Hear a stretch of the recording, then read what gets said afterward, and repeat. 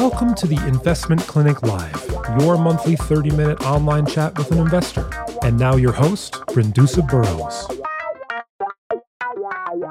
Here we go. We are live for our next Investment Clinic. Today, 20th of February, we are with Piers Cumberlege, who is with Global Sustainable Capital Management. He also works with a startup called All You Need for Growth UK. And Piers, maybe you can tell us a little bit about both of these entities in a minute. Very pleased to have you here, and thank you for taking the time to talk to our audience.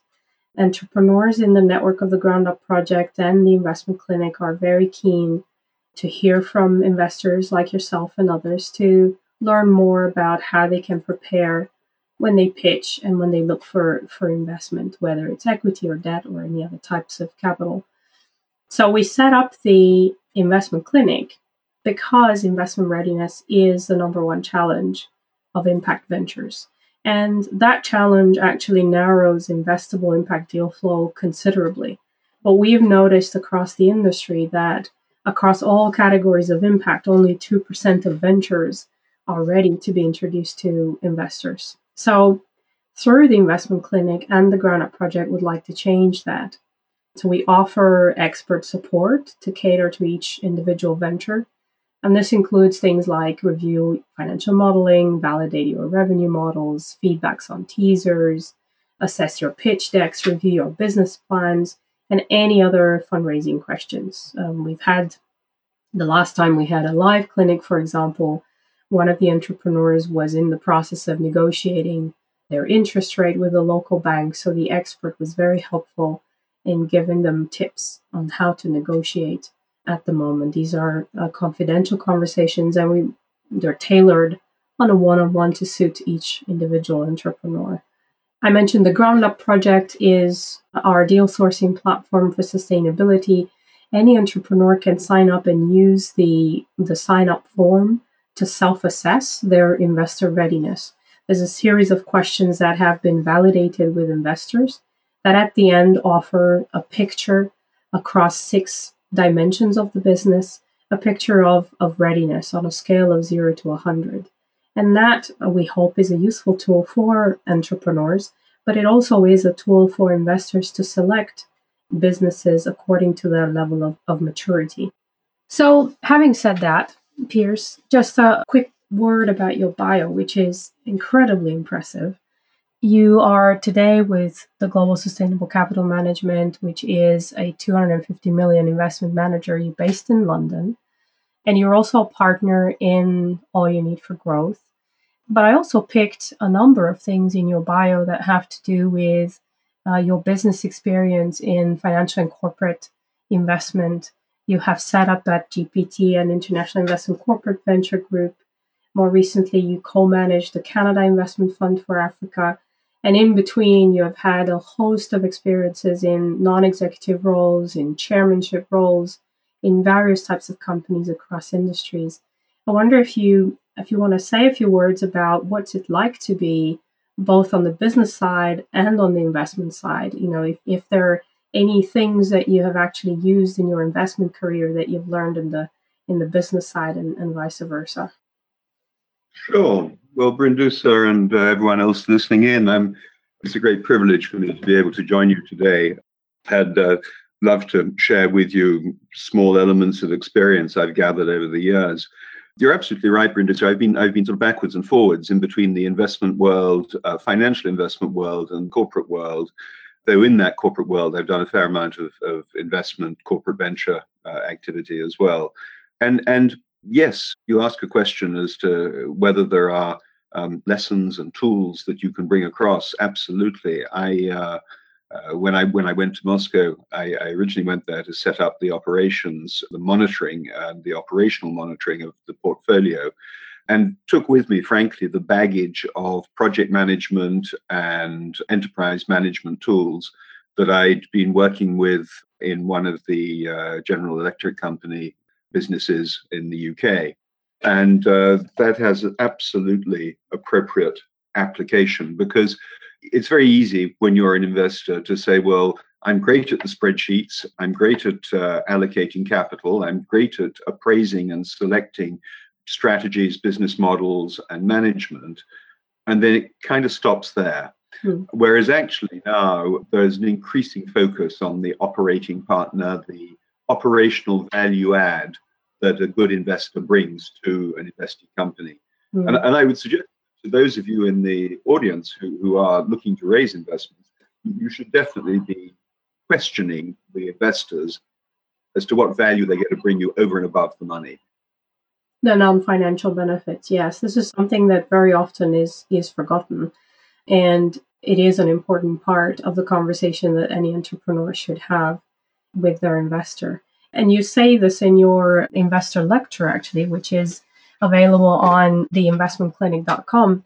It is an important part of the fundraising process that the entrepreneur also prepares on what the investor is, a track record is, and the sort of matching of the interest is there. We're going to touch on this in a second. We have this as one of the questions that we'd like to ask you. But let's start first with another one, which is also something that you elaborate a bit more in your investor lecture. How can small impact deals appeal to larger ticket investors? And this is something that we hear over and over, for example, from entrepreneurs who say, I only need 100,000 or I only need 300,000, and I'll be able to do so many things that afterwards I'll be able to raise $1 million later on. And so they go for the smaller ticket with the impression that if they only ask for a very, small amount, that would actually pass better, with the investor. What is your view on that? I have to say, I deeply sympathize with the entrepreneur who gets that response from, they've sort of looked on the internet, they've done their research, they've found the investor they think would be the perfect investor. They go to that investor with a perfect pitch, and the investor turns around and says, well, yeah, I'm sorry, but it's too small for us. My heart goes out to you, because you're saying, but surely you can deploy that capital and it's going to be a success. And we'd understand if you said it was too big for you, but too small. So sympathy is there. The reality of it is that the investor has a challenge. Their job is to deploy capital, and they have a fund, they have a source of capital, they've got to invest that capital, and they've got to move it out of the door and into investments. And one of the challenges simply is that there is a base level of cost associated with any investment, which is related to the due diligence time, the investor time, the legal costs and so on of putting it together. And unfortunately, it costs pretty much the same to do a 100,000 deal as to do a 1 million deal. So really, the way that I would advise you to think about it is look in terms of the strategy of your business over a longer cycle. Don't just look at what I need now, what I need in the next 6 months in order to carry me over the next 18 months. That's your immediate problem. But because you're an entrepreneur, you're building a business, ultimately your vision is to build something which is going to be a lot bigger than that. And what I'd advise you to do is share that early with your investor. So you say, I need 100,000 is going to get me through the next 12 months.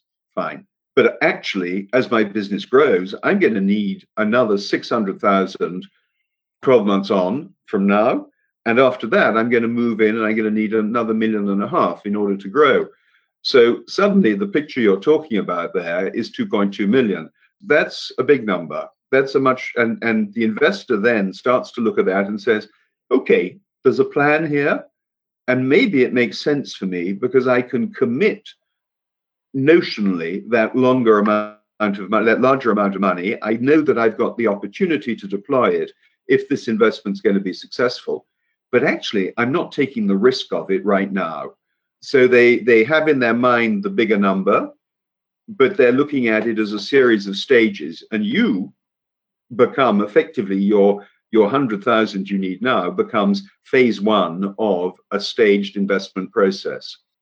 It de-risks it for the investor. It's a bigger number for the investor.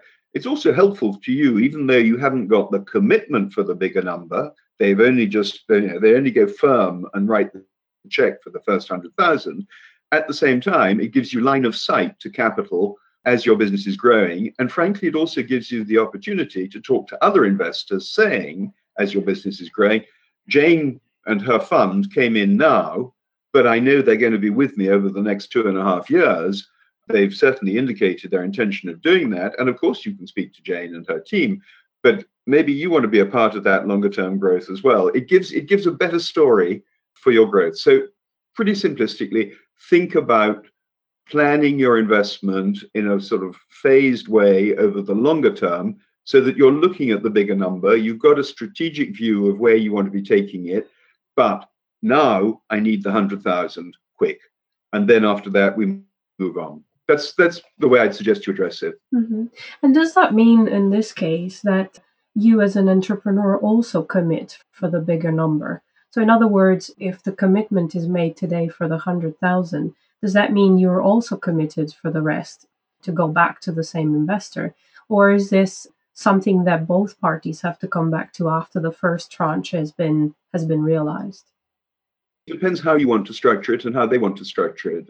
And any self-respecting investor is going to say, all right, I will give you the 100,000 now, and I want first refusal on subsequent investment that you're going to raise. Mm-hmm. And they will ask for that first refusal, and they may, depending how your business is structured, they may ask for some form of text around that in the shareholders agreement, in their initial investment agreement. And they may also ask for things like warrants or some other formal instrument which gives them the opportunity to deploy capital further down the road. If they do that, go back to them and say, okay, guys, but let's not be one-sided about this. Let's try and be a little bit reciprocal in the relationship. You'd like that kind of commitment from me. Can I get some kind of commitment from you so that I know that you've got a call on my shares, or you've got a call on the ability to invest going forwards, but I've also got the ability to turn around and an expectation that you'll come in, not just a hope, but an expectation, and try and structure something in there. It may not get into the investment agreement. It may become a side letter, but I find very difficult to argue against reciprocity. Reciprocity is a notion of equity, and try and aim for that. That's really good advice, and I think it summarizes that, one should not be afraid to present the entire growth vision and then just take it step by step in a reciprocal way. I think this will be very helpful to a number of entrepreneurs who have asked this question, who struggle with this kind of strategy.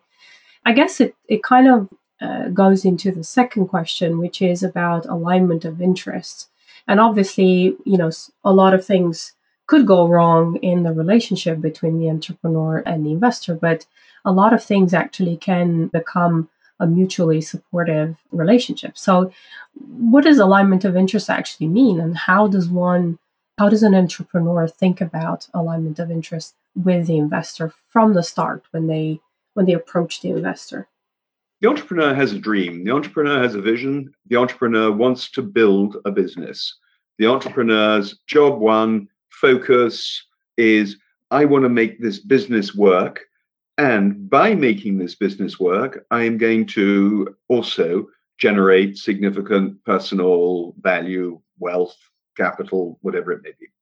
But the entrepreneur, the real focused entrepreneur, is sort of desperately conscious that the business has to be first and the money is going to be created as a byproduct of a successful business. Good investors understand that too. But a lot of investors are really focused. Their job is to make money out of money. They're effectively selling you, the entrepreneur, their capital. And they want to do that in as efficient a way as possible, which means the least work for the greatest return, the least capital for the greatest return. Now, that can very quickly lead to a conversation where you're saying, but hang on, you've got to stick with me because I'm growing this business. And if I grow this business, then I'm going to make money, and I'll make money for me and you. That is, to a certain extent, really the focus of alignment of interest. It's how do you get to a point where there's a mutual understanding that by doing what you as the entrepreneur say you're going to do, you're going to generate value and wealth and economic returns for the investor. and you're going to do it for yourself as well. In order to do that well, you've got to have a timeline. You've got to have a very clear understanding of how the business is going to itself create value. And you've got to get the entrepreneur, the investor, to believe in that. And you've also got, as part of that, to work through with the investor how long you're going to do this, go on this journey together. Because actually, and particularly on the equity side, debt is a bit different, but on the equity side, absolutely, the investor is coming into your family. They're coming into your business. They are a part of your management. They're on your board. It's almost intrusive. And so you've got to feel very comfortable that they're in the right place there and that they understand what you're doing. They've also got to feel very comfortable being there and that they can trust you, and that actually when they come to the board meetings and so on, it's a forward thinking, positive conversation about where we are going, not, oh, how do we blame each other for not having sorted out the problems at the moment. That takes building trust. And in order to do that, one thing I would strongly encourage you is to reflect on, plan in advance and reflect on how long it takes to build trust with the investor. A 3-month courtship and then bang, the money comes in is not necessarily going to be a great place for you to be, a great starting place for you in 5 years' time. It takes time to get to know people. It takes time to get to know people when they are not so good, or when times are bad as opposed to when times are good. And you need to spend, frankly, I always recommend a minimum of 6 months. And that 6 months is a lot of that is really preparing yourselves to get into a very close relationship with each other. And that close relationship is, once established, based on that alignment of interest. It is a common interest in going forwards together. Let me just quickly now address one piece on that too, which is the end game. The investor is coming into your business and the investor is going to exit that business because they need to make money by selling back the shares back, or selling somehow their shares, their economic interest in the business. They've probably got a timeline. It depends on investors, but it's somewhere between 3 and 5 years typically. They're looking to be in the business for 3 to 5 years and to have sold by 5 years from in their first investment. They need to understand whether you are, in 5 years' time, going to be happy to sell that business. Are you also happy to sell it out to Microsoft or Google or whoever's going to buy it from you? Or is it actually something that you, having increasingly feel, or you even get from the get-go, this is going to be my family business over the next 35 years. And after I finish running it, my kids are going to run it. If that's the case, then you need to make sure the investor understands that right from the get-go, or as soon as that becomes apparent to you, you need to start sharing it, because you need to be helping them to understand where your mind is going so that they can lock in with that, and so that you don't have surprises when they say, well, hang on, I need to sell out now, and we're going to force you to sell as well to Microsoft. You say, but no, I want this business. I want to stay with this one. That's where the challenges come. The earlier you have that discussion, and ideally before the investment goes in, the better, so that you're aligned on what the outcome is, as well as the journey to get there. That's one of the investors that we were speaking with recently was saying that this relationship is worse than a marriage, because from a marriage you can divorce, whereas from this relationship you actually can't get out. And in fact, all of the things that you're saying better be discussed and aligned before the investment comes in. And it's very often underestimated just how important it is to look forward, not just to getting the investment that you need now to operate, but also look at the exit, and especially, as you're saying, in the case of equity. So thank you for that. I think anyone can listen in more detail about that in your lecture. Again, on theinvestmentclinic.com, investor lectures, you elaborate extensively on this point.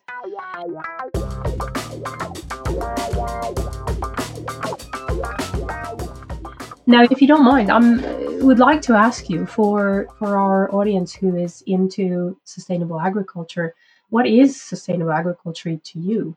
And how do you achieve your goals through the investments that you're selecting? And this very much comes to, your investment thesis and how you apply it, just to sort of give a sense. How does that work from you as an investor? Yeah, we have the business that you're referring to, producer, is called Global Sustainable Capital Management. And focus as an investment manager there is investing in sustainable agriculture projects, principally in Africa and Latin America. Typically investing tickets, investment sizes, somewhere in the 10 to 20 million, though with some flexibility around that. For us, sustainability is not a label. It's not just a branding piece. It's something that is actually fundamentally baked into business approach and our investment thesis. Let me give you some senses of what that actually really contains. When we're looking at investment, we're looking at an agricultural investment. You have a series of sort of different dimensions that you can look at on the sustainability piece. There are elements related to environmental sustainability. There are elements related to economic sustainability. There are elements related to social sustainability. All of these are critical vectors that we look at as being drivers of or potentially detractors from the value of the investment. So we say, okay, we're coming in with the money, and that is one piece of what we bring to the investment. And there will be, just simply from the generation of the cash flows in an investment, there will be value created for that initial money, the cash flows created out of the business. But much more fundamentally, there is a platform of the business which has people, it has crops, it has land. All of those are key pieces for us to understand in order to look at a broader picture of value around the investment. We use a questionnaire process, which we share with our investee companies before we invest. And that questionnaire is very detailed and essentially addresses a whole series of different core elements of the sustainability matrix, if you like. As GSCM looks at an investment, we take a questionnaire to the potential investee company, to the management of the investee company, and we work through it. And what we're trying to do is to really pull out of the answers from that, and we share very much our methodology with them, to pull out from them answers that are going to be helping us to provide a score or a series of metrics around some of the what we perceive to be the key risks, sustainability risks in that business. And just to give you an example, on one recent project we've been looking at, we came up with risks around sustainable management, land rights, stakeholder engagement, working rights, energy and greenhouse gas emissions, waste, biodiversity, water, soil, economics issues, and ethics. And we scored those. And essentially, we score those with a baseline of where the business is at the time we do the questionnaire, we complete it, and we go through that with our partners, the investee company, share it with them, and we say, okay, well, now let's actually try and identify from that, firstly, which of the key risks. In that particular business, we found that working rights, sustainable management, and water were the key risks. We look at a baseline and we fix a baseline as at the time that we invest. And then we look at it and we set a target of where we want to try and get to. And we have an overall risk score, which is essentially comes as an accumulation, an average of all of those. In some cases, we apply a weighted average, but generally now we're coming down to focus on a standard average and accumulation there. And to give you an example, water in that particular case, we saw that there was very definitely a high risk around water. Our baseline score was down at the level of 3, and we have a target to get it up to 40 over a period of 5 years working in the business. Now, how are we going to do that? We're going to be looking at the irrigation profile of the business. It is a plantation. We're going to be looking at the irrigation profile. We're going to be looking at what kind of water access is there. We know, obviously, before we invest what water access, but what are going to be the opportunities for changing that from, for example, aquifer depletion to some run of river to perhaps even rainwater harvesting.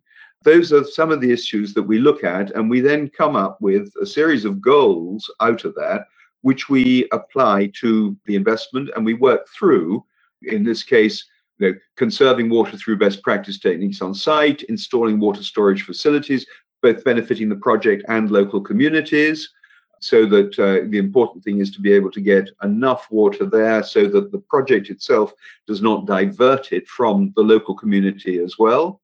Those are some of the issues we look at. This basket of risks, which then turn into effectively opportunities for value creation, we believe also fundamentally add value to the business. Because someone who is in 5 years' time looking at investing in that business can come in and can say, well, actually, it's been de-risked on the land right side. It's been de-risked on stakeholder engagement with the smallholder farmers around, for example. It's been de-risked on the labor side with working rights because they've put in place great labor practices. Greenhouse gas emissions have been reduced. Waste has come down to zero. They have increased biodiversity in the area, and they've solved the water problem. When you look at that, you then say, as an investor coming in, hey, there's a whole bundle of risks that have been removed, and that therefore for us creates greater value, and we can pay a bit more for it. And so from our point of view, sustainability is not just ticking some boxes and saying, okay, we will pay lip service to this. It's actually putting in place active programs which create value in the business we're investing in. Does this risk scoring translate also into the price of money today? Or does it only imply that you engage in a set of activities to de-risk over time all these risks that you mentioned?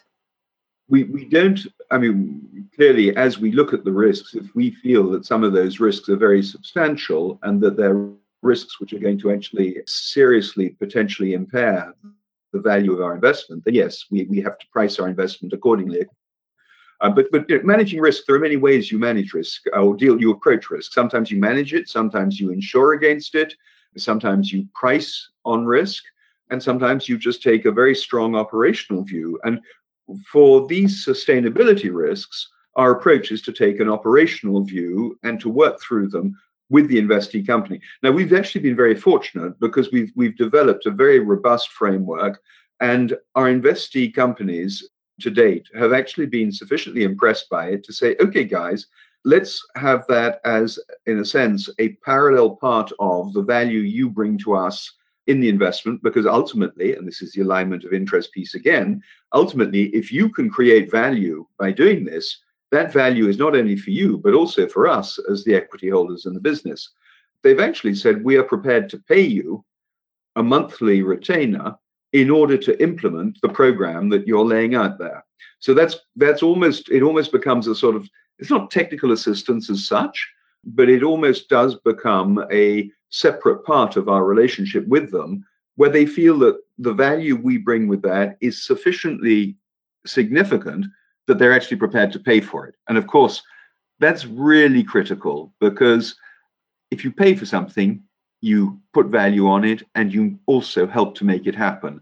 We've all seen technical assistance programs where someone provides technical assistance, but the recipient, because they don't pay for it, they sort of don't necessarily really value it. They don't embed the products into their own business. And often it comes out at best as a half success. I think this is also where you and your team are doing such a great job, so letting the entrepreneur know how this creates better value for them as well, and for the project in the future, and kind of how to engage on this learning journey that produces much better results, years down the line. And Brindusa, at its most simplistic, in a sense, agricultural land, after a crop has been on it for a period of time, the nutritional value of the land is depleted, and so ultimately the value of that land to be able to generate cash flow decreases. If you can, as opposed to having an amortization there, if you can be enhancing the soil characteristics, for example, through a sustainability program, then you're actually at best maintaining it flat, but actually, or at worst maintaining it flat, but at best increasing the value of that land as opposed to it being depleted by 15 years of a particular crop. Good business and investment sense.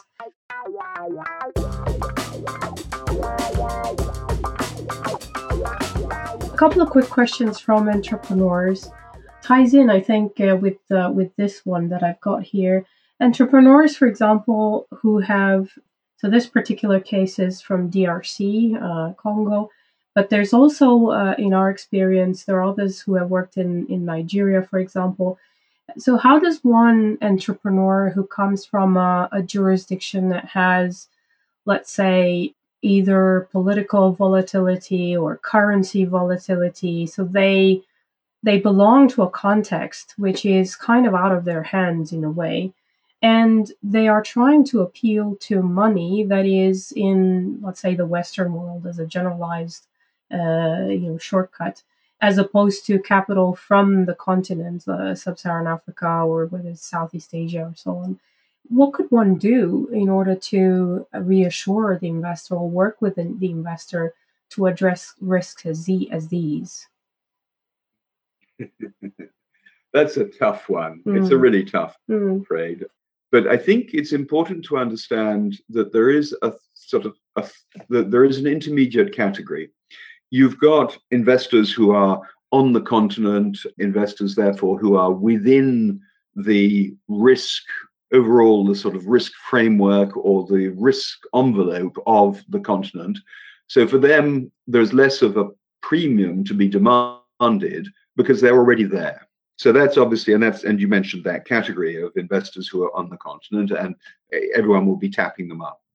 At the other extreme, you've got the people in the US for whom Mexico is a risky place to go and is a long distance. Ask them to come to DRC. That's tough. It really is tough. And they're going to say it's just too far. It's too much of a stretch for us.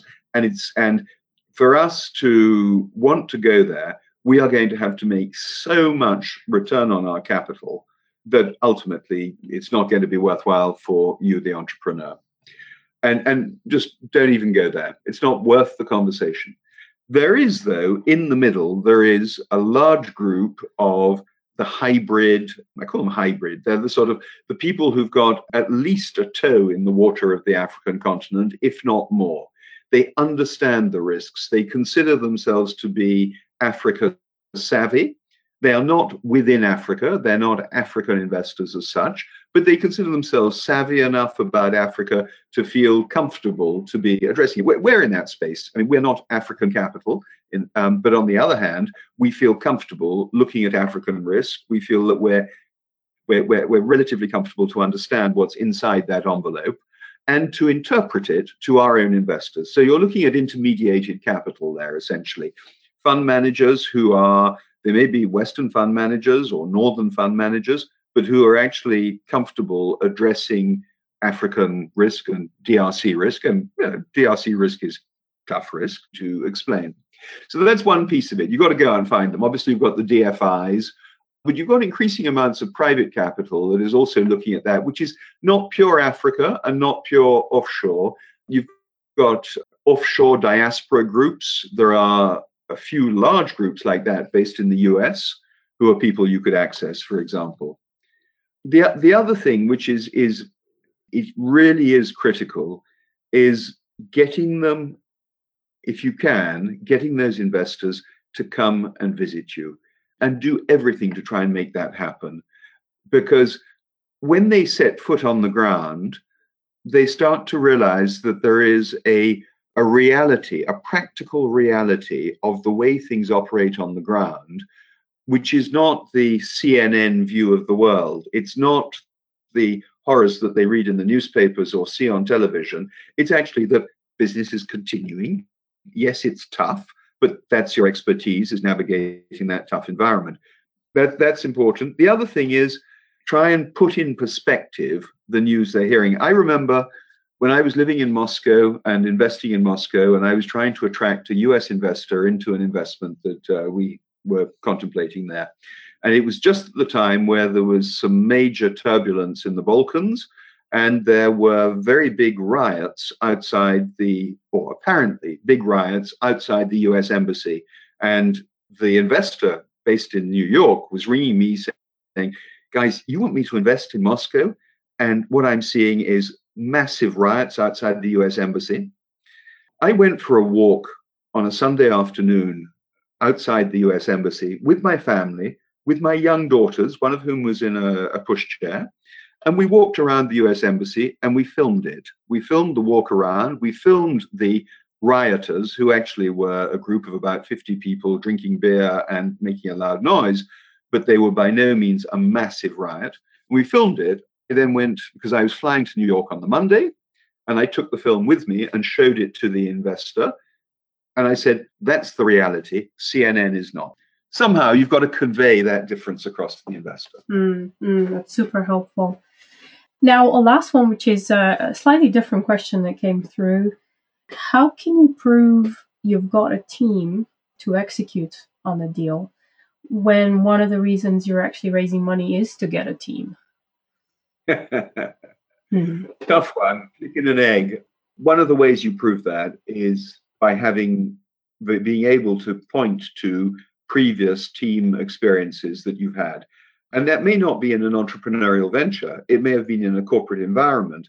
But if you can point to the way that you worked in a corporate environment previously, or the way you worked in a university club, or the way you worked in a sports team, all of those are indicators of the way that you can behave in a team and the way you can construct a team. You do need, though, to try and find those references and try and share those references with your investors so that the investor begins to get a sense of, okay, this is not just a one-person band or a couple of people, but actually, when Susan says that she's putting together a team, she really does know how to do that. She's done it before. And I can ask, and in my due diligence, I find that yes, she has a reputation for being able to work well with other people and with an alignment with another group of people, with people in her group. You've got to really look at that. You can identify also the potential other team members, because that's part of it. Classically, people say, I'll come and join you once you've raised the money. And so they're there as the potentials. Same thing for them. And you need to do it yourself in order to make sure you're going to be comfortable working with them. You need to make sure that they are people who work well in teams, that they're not just the solo star. And more on that, you're actually touching on the subject also in one of your lectures about the importance of the team. I think we could go on for many more minutes and if not hours, Piers. And thank you so much for sharing your experiences. You're really great at putting yourself in the place of the entrepreneur and sharing some of the expectation of the investor and how they should respond to that. So very much appreciate that. Just before we part, to say a few quick words about the 3 products of the Investment Clinic. I mentioned the investor lectures. They're online now at theinvestmentclinic.com. The live clinics such as these, the next one will be in March. It will be announced on theinvestmentclinic.com. So make sure you check in regularly with the website. They're followed by 60 minutes of live hotlines with experts that are ready to help on a one-on-one if you need them to. And finally, on-demand clinic basically offers one-on-one support with experts that you can choose. You can look through the website and pick one whose expertise you need at the moment, or whose time zone you can actually work with. And then finally, don't forget that on groundupproject.net, you can already start self-assessing by answering the questionnaire that's tested with investors. It will give you a visual evaluation of your investment readiness as a first step. It's also used by investors who do look through the platform at deals to match with their preferred level of maturity in terms of investments. Thank you very much to you all, and thank you again, Piers, for being with us today. Great pleasure, and let me just wish everyone on the call the best of luck with your projects, your businesses. Thanks a lot. Until the next time. For more insights from impact investors, visit www.theinvestmentclinic.com.